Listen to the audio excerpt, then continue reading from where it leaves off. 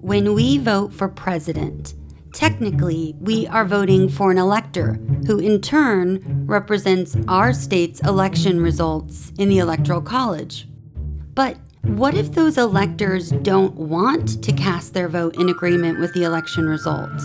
Can they choose to cast their vote in some other way?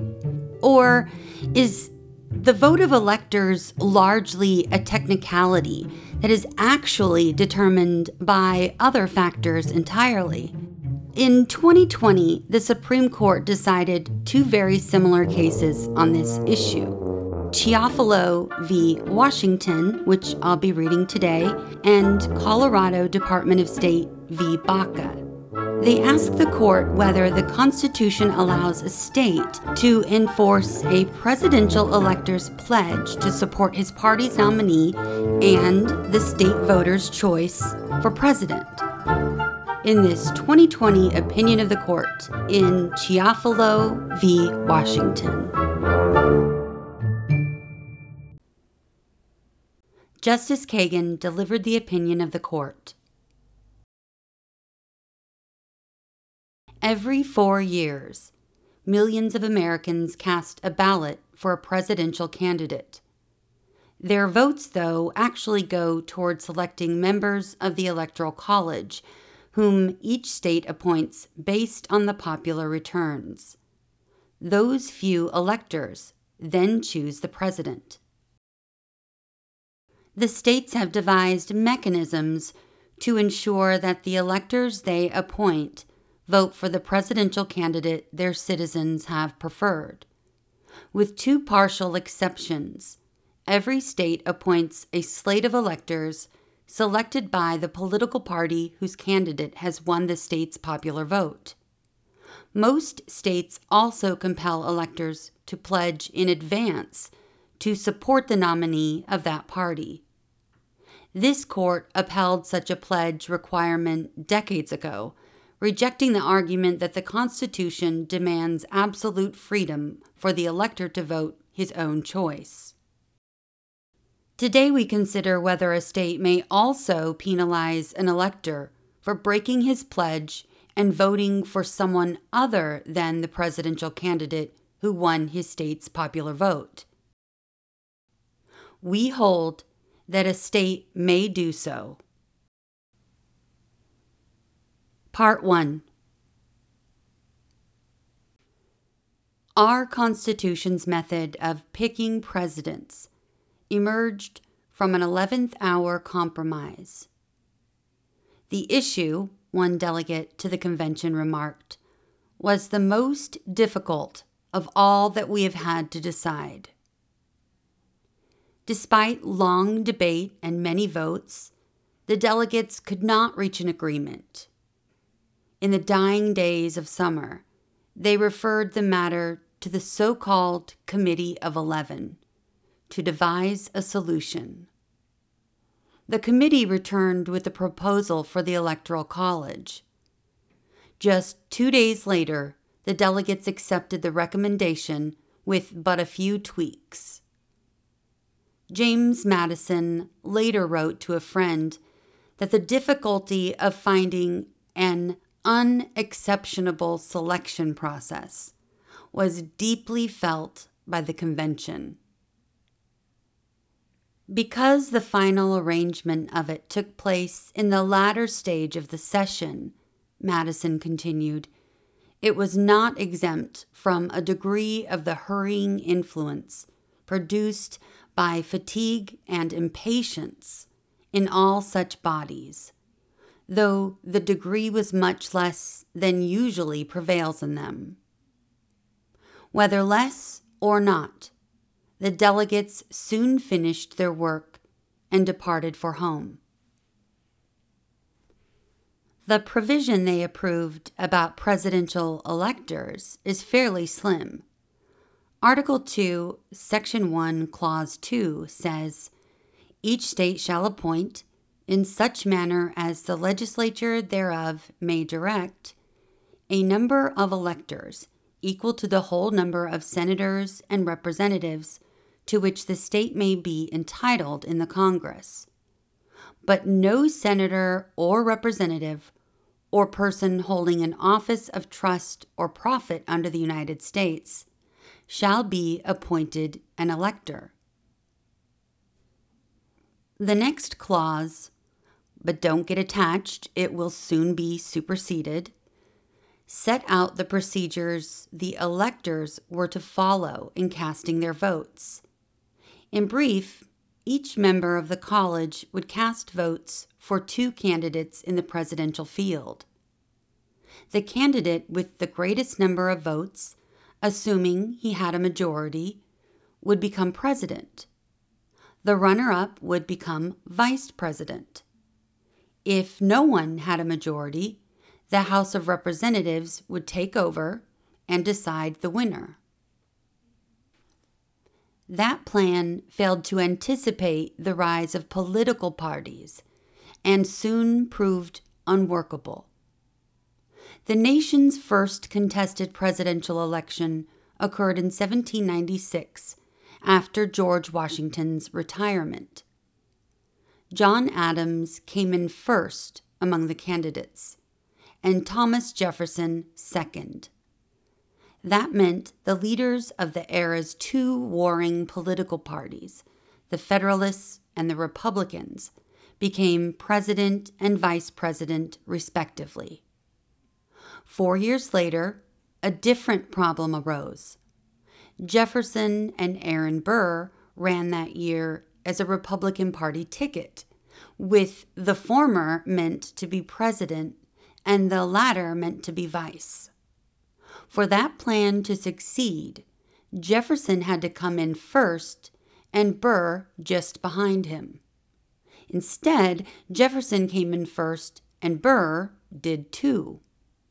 Every elector who voted for Jefferson also voted for Burr, producing a tie.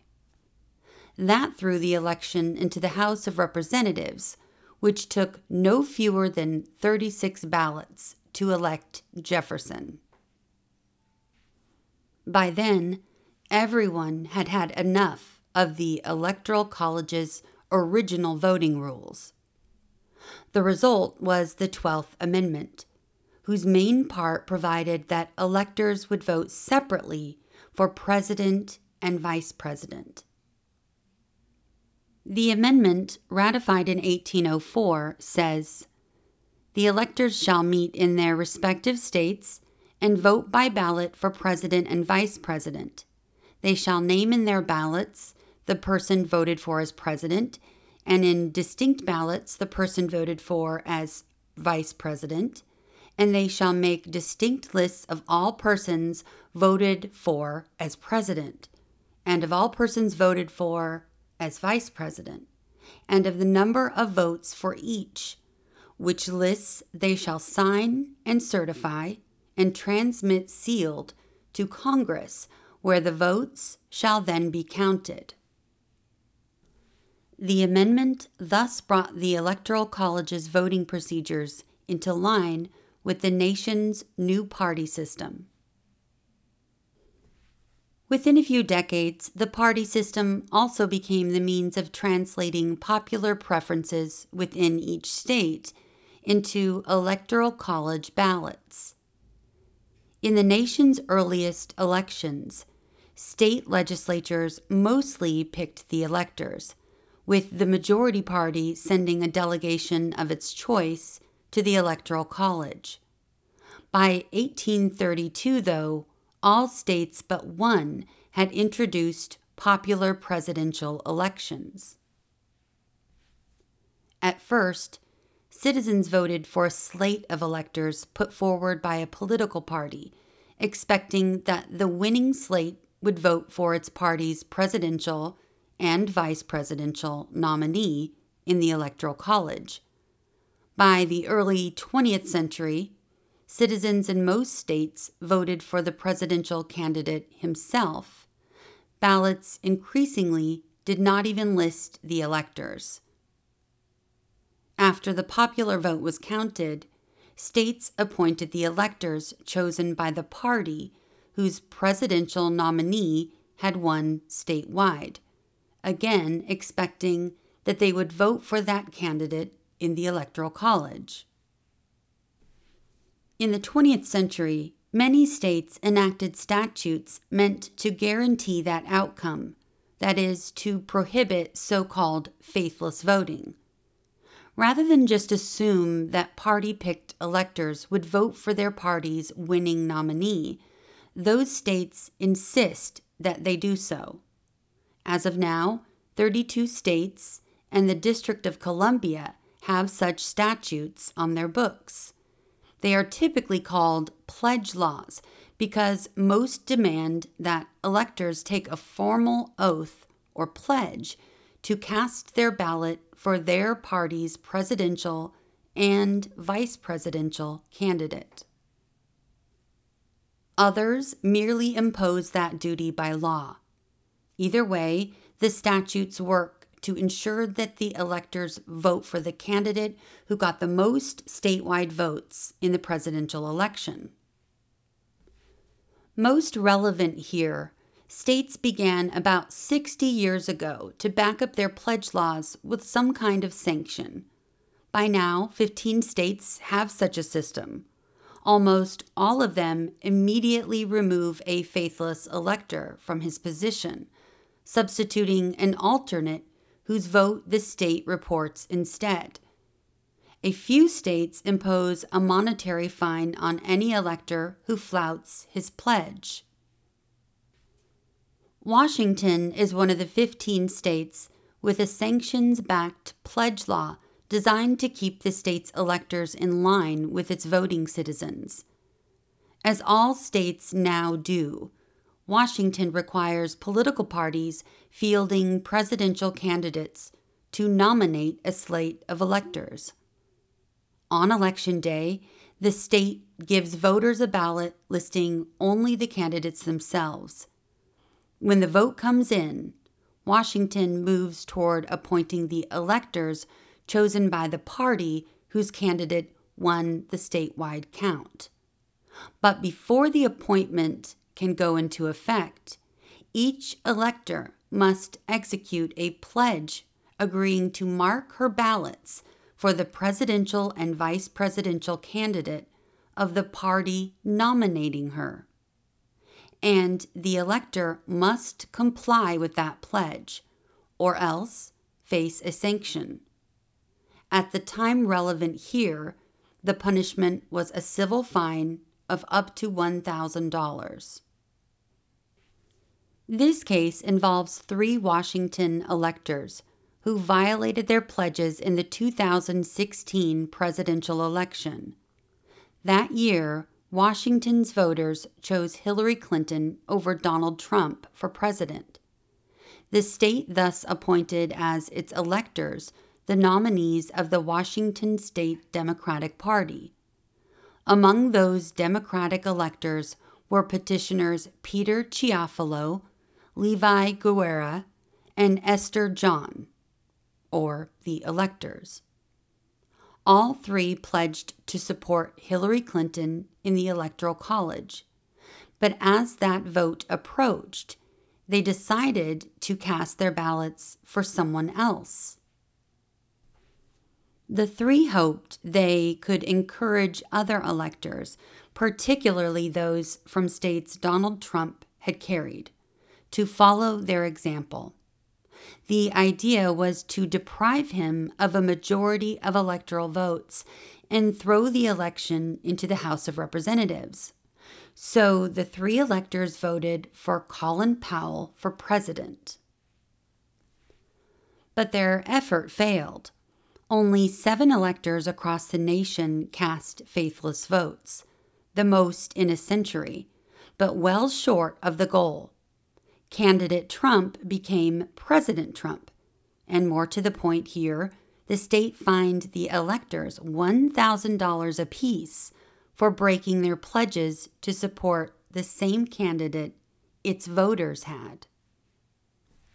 The electors challenged their fines in state court, arguing that the Constitution gives members of the Electoral College the right to vote however they please. The Washington Superior Court rejected the elector's claim in an oral decision, and the state's Supreme Court affirmed that judgment. The court relied heavily on our decision in Ray v. Blair, upholding a pledge requirement, though one without a penalty to back it up. In the state court's view, Washington's penalty provision made no difference. Article 2 of the Constitution, the court noted, grants broad authority to the states to appoint electors, and so to impose conditions on their appointments. And nothing in the document suggests that electors have discretion to cast their votes without limitation or restriction by the state legislature. A few months later, the United States Court of Appeals for the 10th Circuit reached the opposite conclusion in a case involving another faithless elector. The circuit court held that Colorado could not remove the elector, as its pledge law directs, because the Constitution provides presidential electors the right to cast a vote for president with discretion. We granted certiorari to resolve the split. We now affirm the Washington Supreme Court's judgment that a state may enforce its pledge law against an elector. Part 2. As the state court recognized, this court has considered elector pledge requirements before. Some 70 years ago, Edmund Blair tried to become a presidential elector in Alabama. Like all states, Alabama lodged the authority to pick electors in the political parties fielding presidential candidates. And the Alabama Democratic Party required a pledge phrased much like Washington's today. No one could get on the party's slate of electors without agreeing to vote in the Electoral College for the Democratic presidential candidate. Blair challenged the pledge mandate. He argued that the intention of the founders was that presidential electors should exercise their judgment in voting.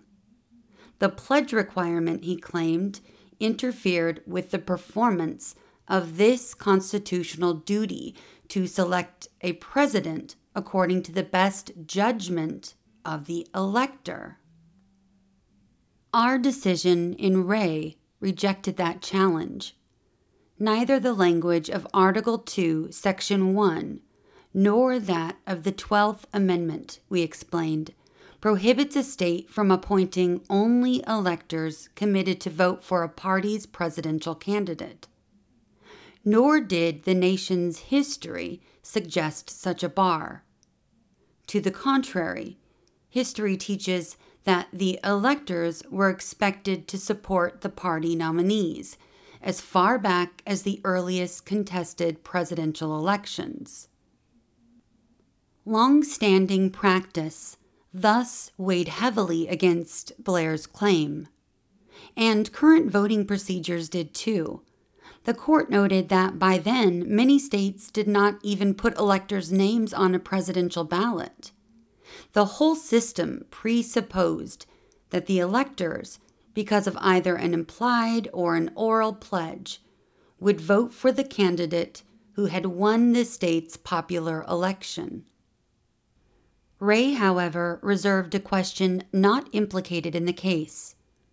Could a state enforce those pledges through legal sanctions, or would doing so violate an elector's constitutional freedom to vote as he may choose in the Electoral College? Today, we take up that question. We uphold Washington's penalty-backed pledge law for reasons much like those given in Ray. The Constitution's text and the nation's history both support allowing a state to enforce an elector's pledge to support his party's nominee and the state voter's choice for president. Section A. Article 2, Section 1's appointments power gives the states far-reaching authority over presidential electors, absent some other constitutional constraint. As noted earlier, each state may appoint electors in such manner as the legislature thereof may direct. This court has described that clause as conveying the broadest power of determination over who becomes an elector.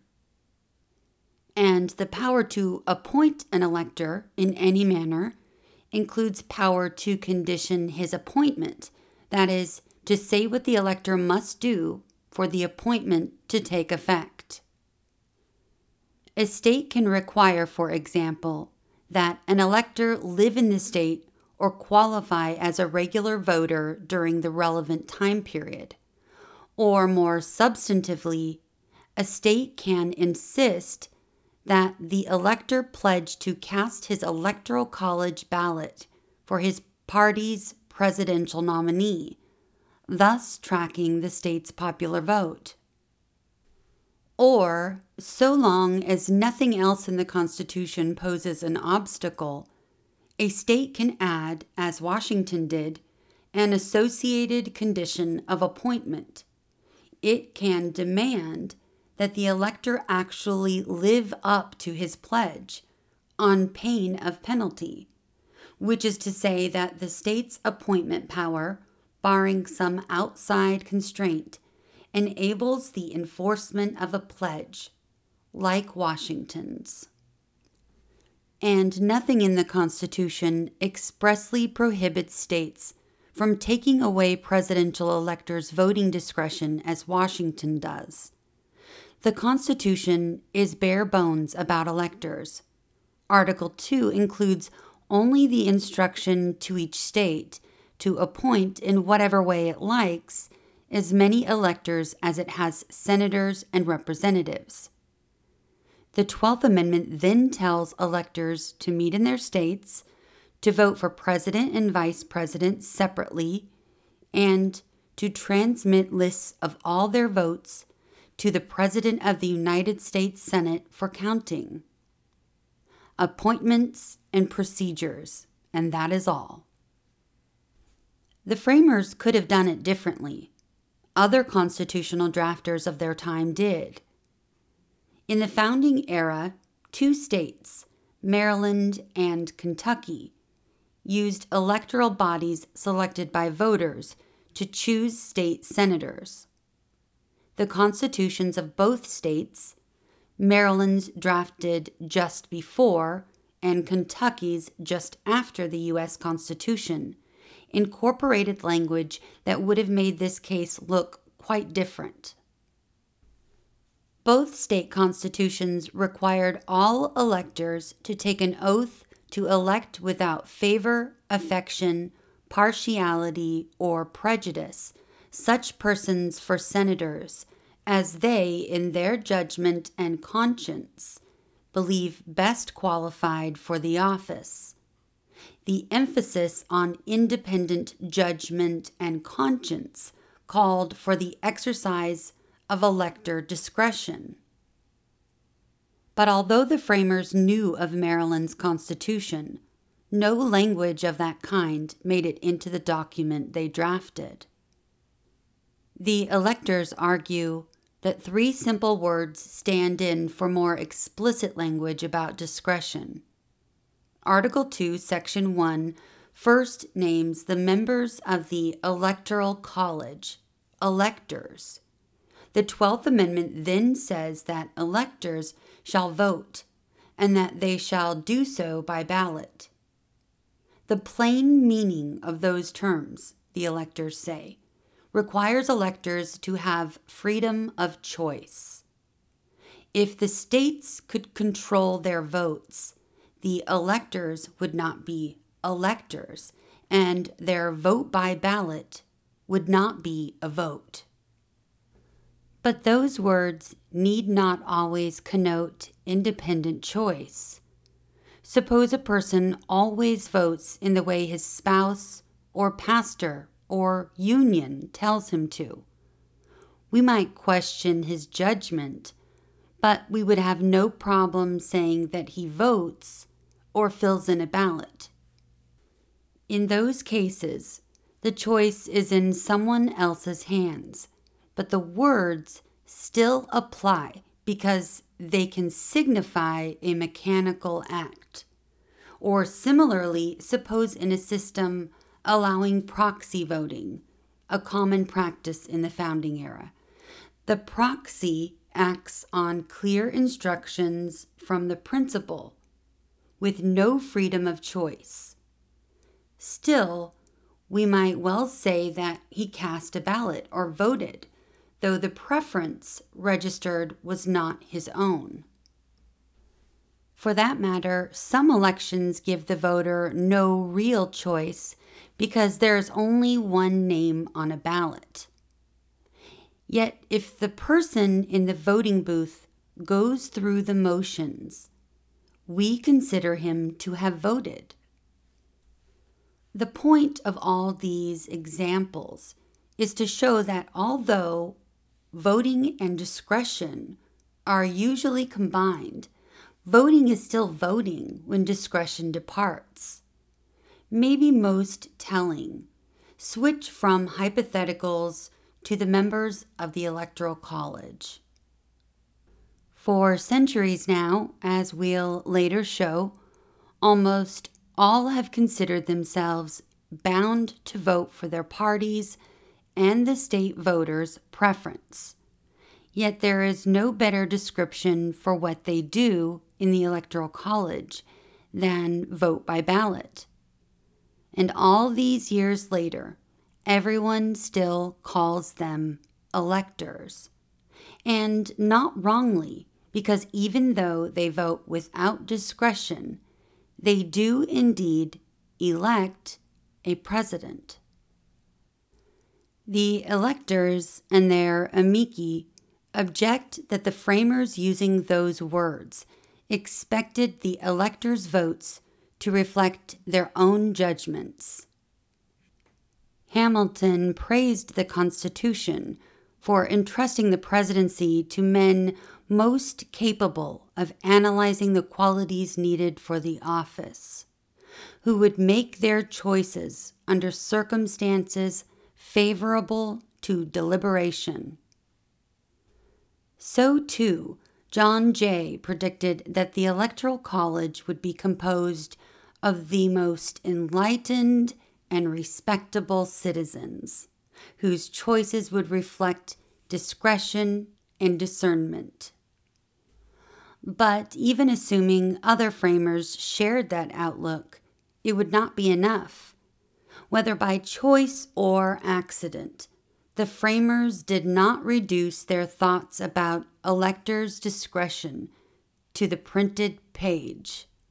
All that they put down about the electors was what we have said, that the states would appoint them and that they would meet and cast ballots to send to the capital.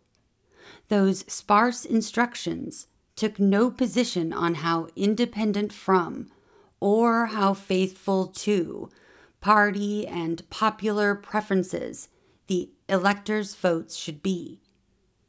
On that score, the Constitution left much to the future, and the future did not take long in coming. Almost immediately, presidential electors became trusty transmitters of other people's decisions. Section B. Long settled and established practice may have great weight in a proper interpretation of constitutional provisions. As James Madison wrote, a regular course of practice can liquidate and settle the meaning of disputed or indeterminate terms and phrases.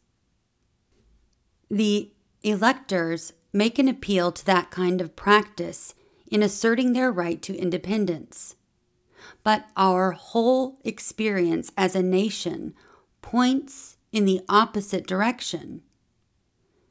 Electors have only rarely exercised discretion in casting their ballots for president. From the first, states sent them to the Electoral College, as today Washington does, to vote for pre-selected candidates rather than to use their own judgment. And electors, or at any rate almost all of them, rapidly settled into that non-discretionary role. Begin at the beginning, with the nation's first contested election in 1796. Would-be electors declared themselves for one or the other party's presidential candidate. In some states, legislatures chose the electors. In others, ordinary voters did. But in either case, the elector's declaration of support for a candidate, essentially a pledge, was what mattered. Or said differently, the selectors of an elector knew just what they were getting, not someone who would deliberate in good Hamiltonian fashion, but someone who would vote for their party's candidate.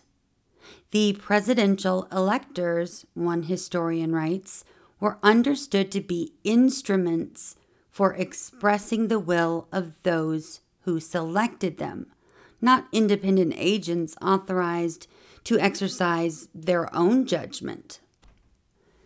And when the time came to vote in the Electoral College, all but one elector did what everyone expected, faithfully representing their selector's choice of presidential candidate. The 12th Amendment embraced this new reality, both acknowledging and facilitating the Electoral College's emergence as a mechanism not for deliberation, but for party line voting. Remember that the amendment grew out of a pair of fiascos: the election of two then bitter rivals as president and vice president, and the tie vote that threw the next election into the House. Both had occurred because the Constitution's original voting procedures gave electors 2 votes for president rather than 1 apiece for president and vice president, without the capacity to vote a party ticket for the 2 offices. The electors had foundered and could do so again. If the predominant party's electors used both their votes on their party's 2 candidates, they would create a tie.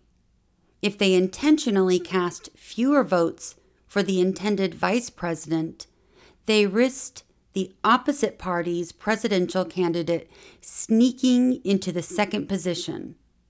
By allowing the electors to vote separately for the 2 offices, the 12th Amendment made party line voting safe. The amendment thus advanced, rather than resisted, the practice that had arisen in the nation's first elections.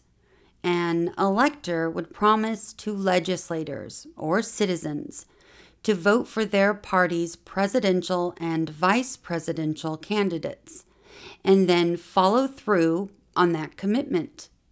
Or, as the court wrote in Ray, the new procedure allowed an elector to vote the regular party ticket and thereby carry out the desires of the people who had sent him to the Electoral College.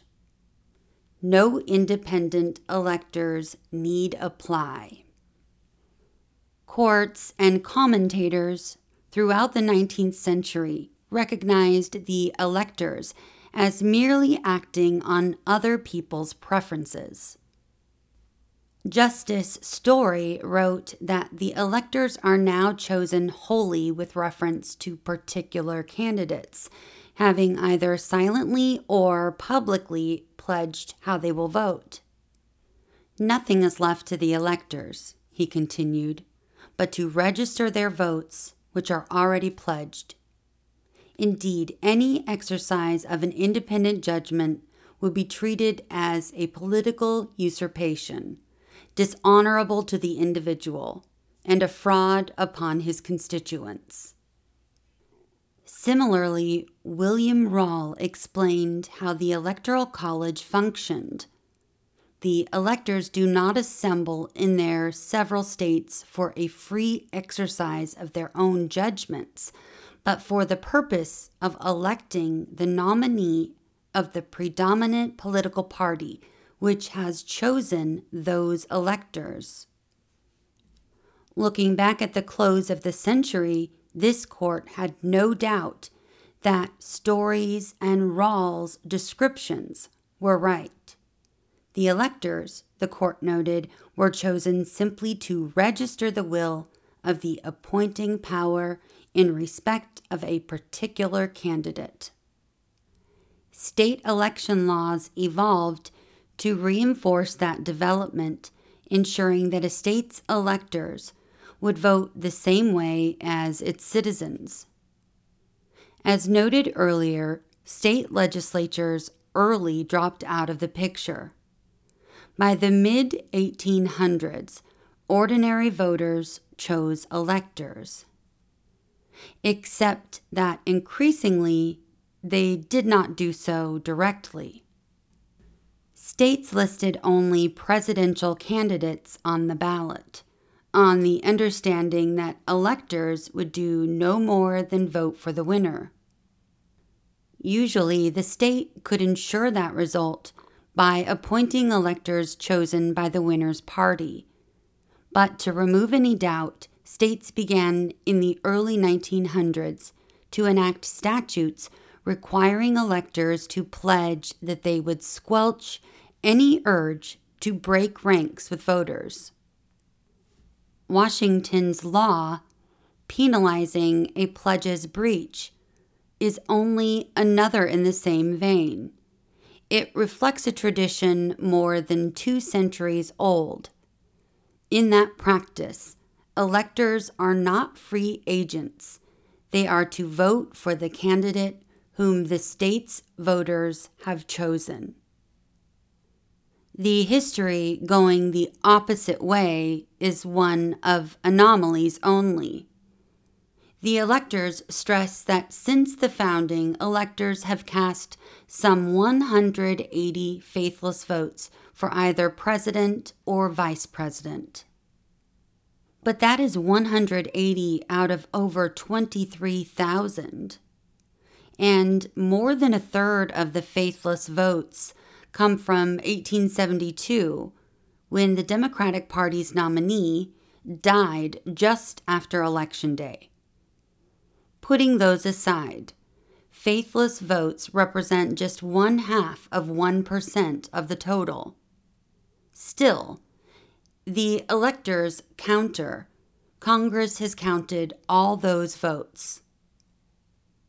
But because faithless votes have never come close to affecting an outcome, only one has ever been challenged. True enough, that one was counted, but the electors cannot rest a claim of historical tradition on one counted vote in over 200 years. And anyway, the state appointing that elector had no law requiring a pledge or otherwise barring his use of discretion. Congress's deference to a state decision to tolerate a faithless vote is no ground for rejecting a state decision to penalize one. Part 3. The elector's constitutional claim has neither text nor history on its side. Article 2 and the 12th Amendment give states broad power over electors and give electors themselves no rights. Early in our history, states decided to tie electors to the presidential choices of others, whether legislatures or citizens. except that legislatures no longer play a role. That practice has continued for more than 200 years. Among the devices states have long used to achieve their object are pledge laws designed to impress on electors their role as agents of others. A state follows in the same tradition if, like Washington, it chooses to sanction an elector for breaching his promise. Then, too, the state instructs its electors that they have no ground for reversing the vote of millions of its citizens. That direction accords with the Constitution, as well as with the trust of a nation that here we the people rule. The judgment of the Supreme Court of Washington is affirmed.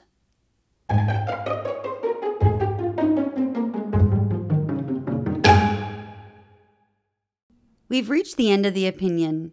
If you'd like to request a particular opinion to be read on the show, or you just want to say hello, navigate your way to the show's website at whatscotuswroteus.podbean.com and click on the Contact tab.